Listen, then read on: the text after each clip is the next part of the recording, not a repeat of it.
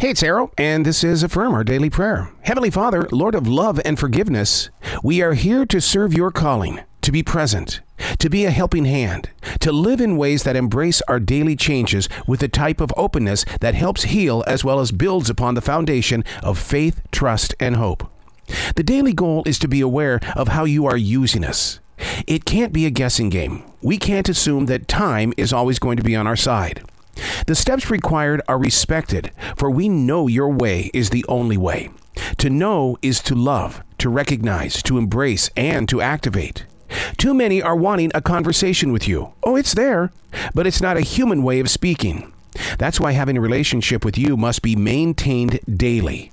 To not practice our love with you, but to be 100% with you, allowing the universe to move through each and every one of us while accepting the fact that all things received aren't just for us, but to be sent toward those that are around us. Let us be your tool, Almighty God. With you, Lord, we are not lost, and we are not in fear. We are grateful for your everyday presence. I'm Arrow, sharing with you the wisdom required for tomorrow while the sun rises today.